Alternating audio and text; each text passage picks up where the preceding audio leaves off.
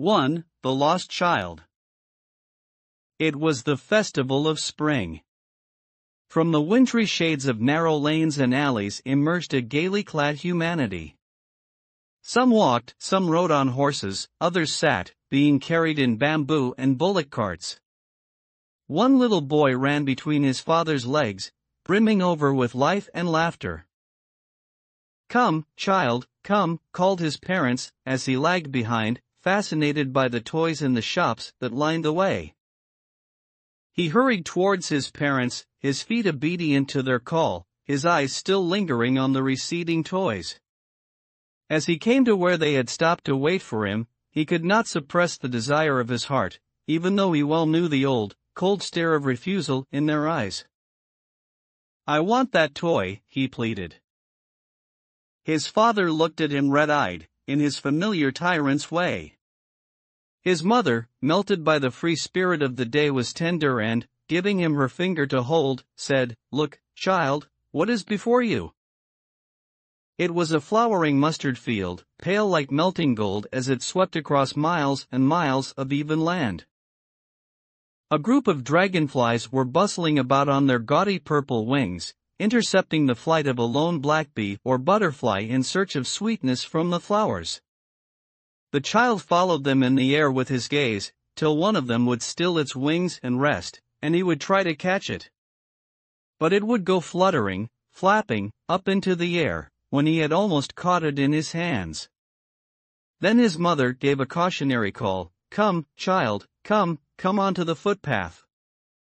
He ran towards his parents gaily and walked abreast of them for a while, being, however, soon left behind, attracted by the little insects and worms along the footpath that were teeming out from their hiding places to enjoy the sunshine. "Come, child, come." His parents called from the shade of a grove where they had seated themselves on the edge of a well. He ran towards them. A shower of young flowers fell upon the child as he entered the grove, and, forgetting his parents, he began to gather the raining petals in his hands. But lo! He heard the cooing of doves and ran towards his parents, shouting, "The dove! The dove!" The raining petals dropped from his forgotten hands.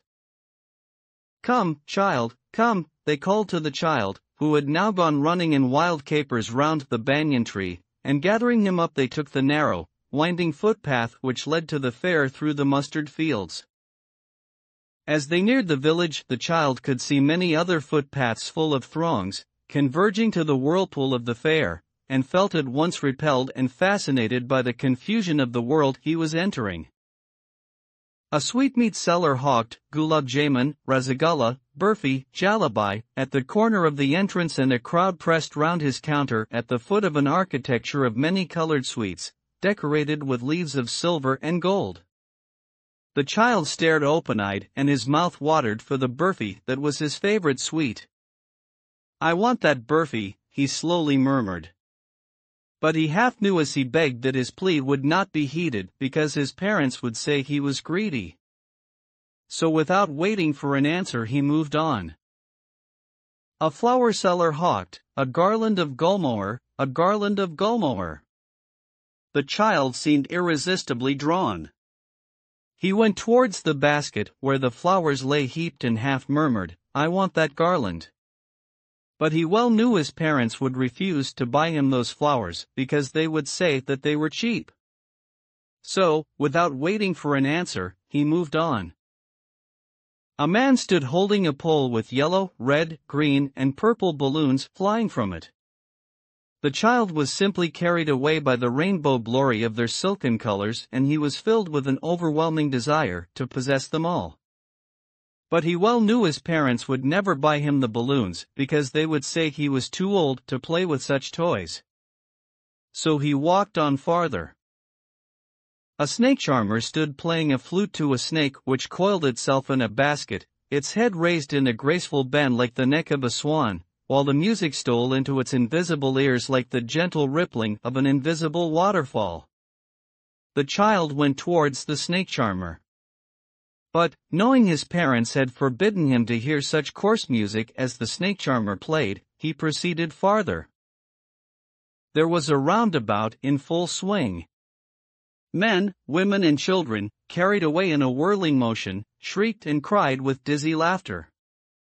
The child watched them intently and then he made a bold request, "I want to go on the roundabout, please, father, mother." There was no reply. He turned to look at his parents. They were not there, ahead of him. He turned to look on either side. They were not there. He looked behind. There was no sign of them. A full, deep cry rose within his dry throat, and with a sudden jerk of his body he ran from where he stood, crying in real fear, "Mother, father." Tears rolled down from his eyes, hot and fierce. His flushed face was convulsed with fear. Panic-stricken, he ran to one side first, then to the other, hither and thither, in all directions, knowing not where to go. "Mother, father," he wailed. His yellow turban came untied and his clothes became muddy. Having run to and fro in a rage of running for a while, he stood defeated, his cry suppressed into sobs. At little distances on the green grass he could see, through his filmy eyes, men and women talking. He tried to look intently among the patches of bright yellow clothes, but there was no sign of his father and mother among these people, who seemed to laugh and talk just for the sake of laughing and talking. He ran quickly again, this time to a shrine to which people seemed to be crowding. Every little inch of space here was congested with men, but he ran through people's legs, his little sob lingering, "Mother, father." Near the entrance to the temple, however, the crowd became very thick. Men jostled each other, heavy men, with flashing, murderous eyes and hefty shoulders. The poor child struggled to thrust a way between their feet, but, knocked to and fro by their brutal movements, he might have been trampled underfoot, had he not shrieked at the highest pitch of his voice, "Father, mother." A man in the surging crowd heard his cry and, stooping with great difficulty, lifted him up in his arms. "How did you get here, child? Whose baby are you?" the man asked as he steered clear of the mass. The child wept more bitterly than ever now and only cried, "I want my mother, I want my father." The man tried to soothe him by taking him to the roundabout. "Will you have a ride on the horse?" he gently asked as he approached the ring. The child's throat tore into 1,000 shrill sobs and he only shouted, "I want my mother, I want my father." The man headed towards the place where the snake charmer still played on the flute to the swaying cobra. "Listen to that nice music, child," he pleaded. But the child shut his ears with his fingers and shouted his double-pitched strain, "I want my mother, I want my father." The man took him near the balloons, thinking the bright colors of the balloons would distract the child's attention and quieten him.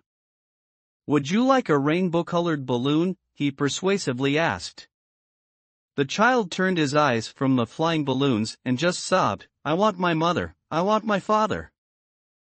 The man, still trying to make the child happy, bore him to the gate where the flower seller Saturday looked. "Can you smell those nice flowers, child? Would you like a garland to put round your neck?" The child turned his nose away from the basket and reiterated his sob, "I want my mother, I want my father."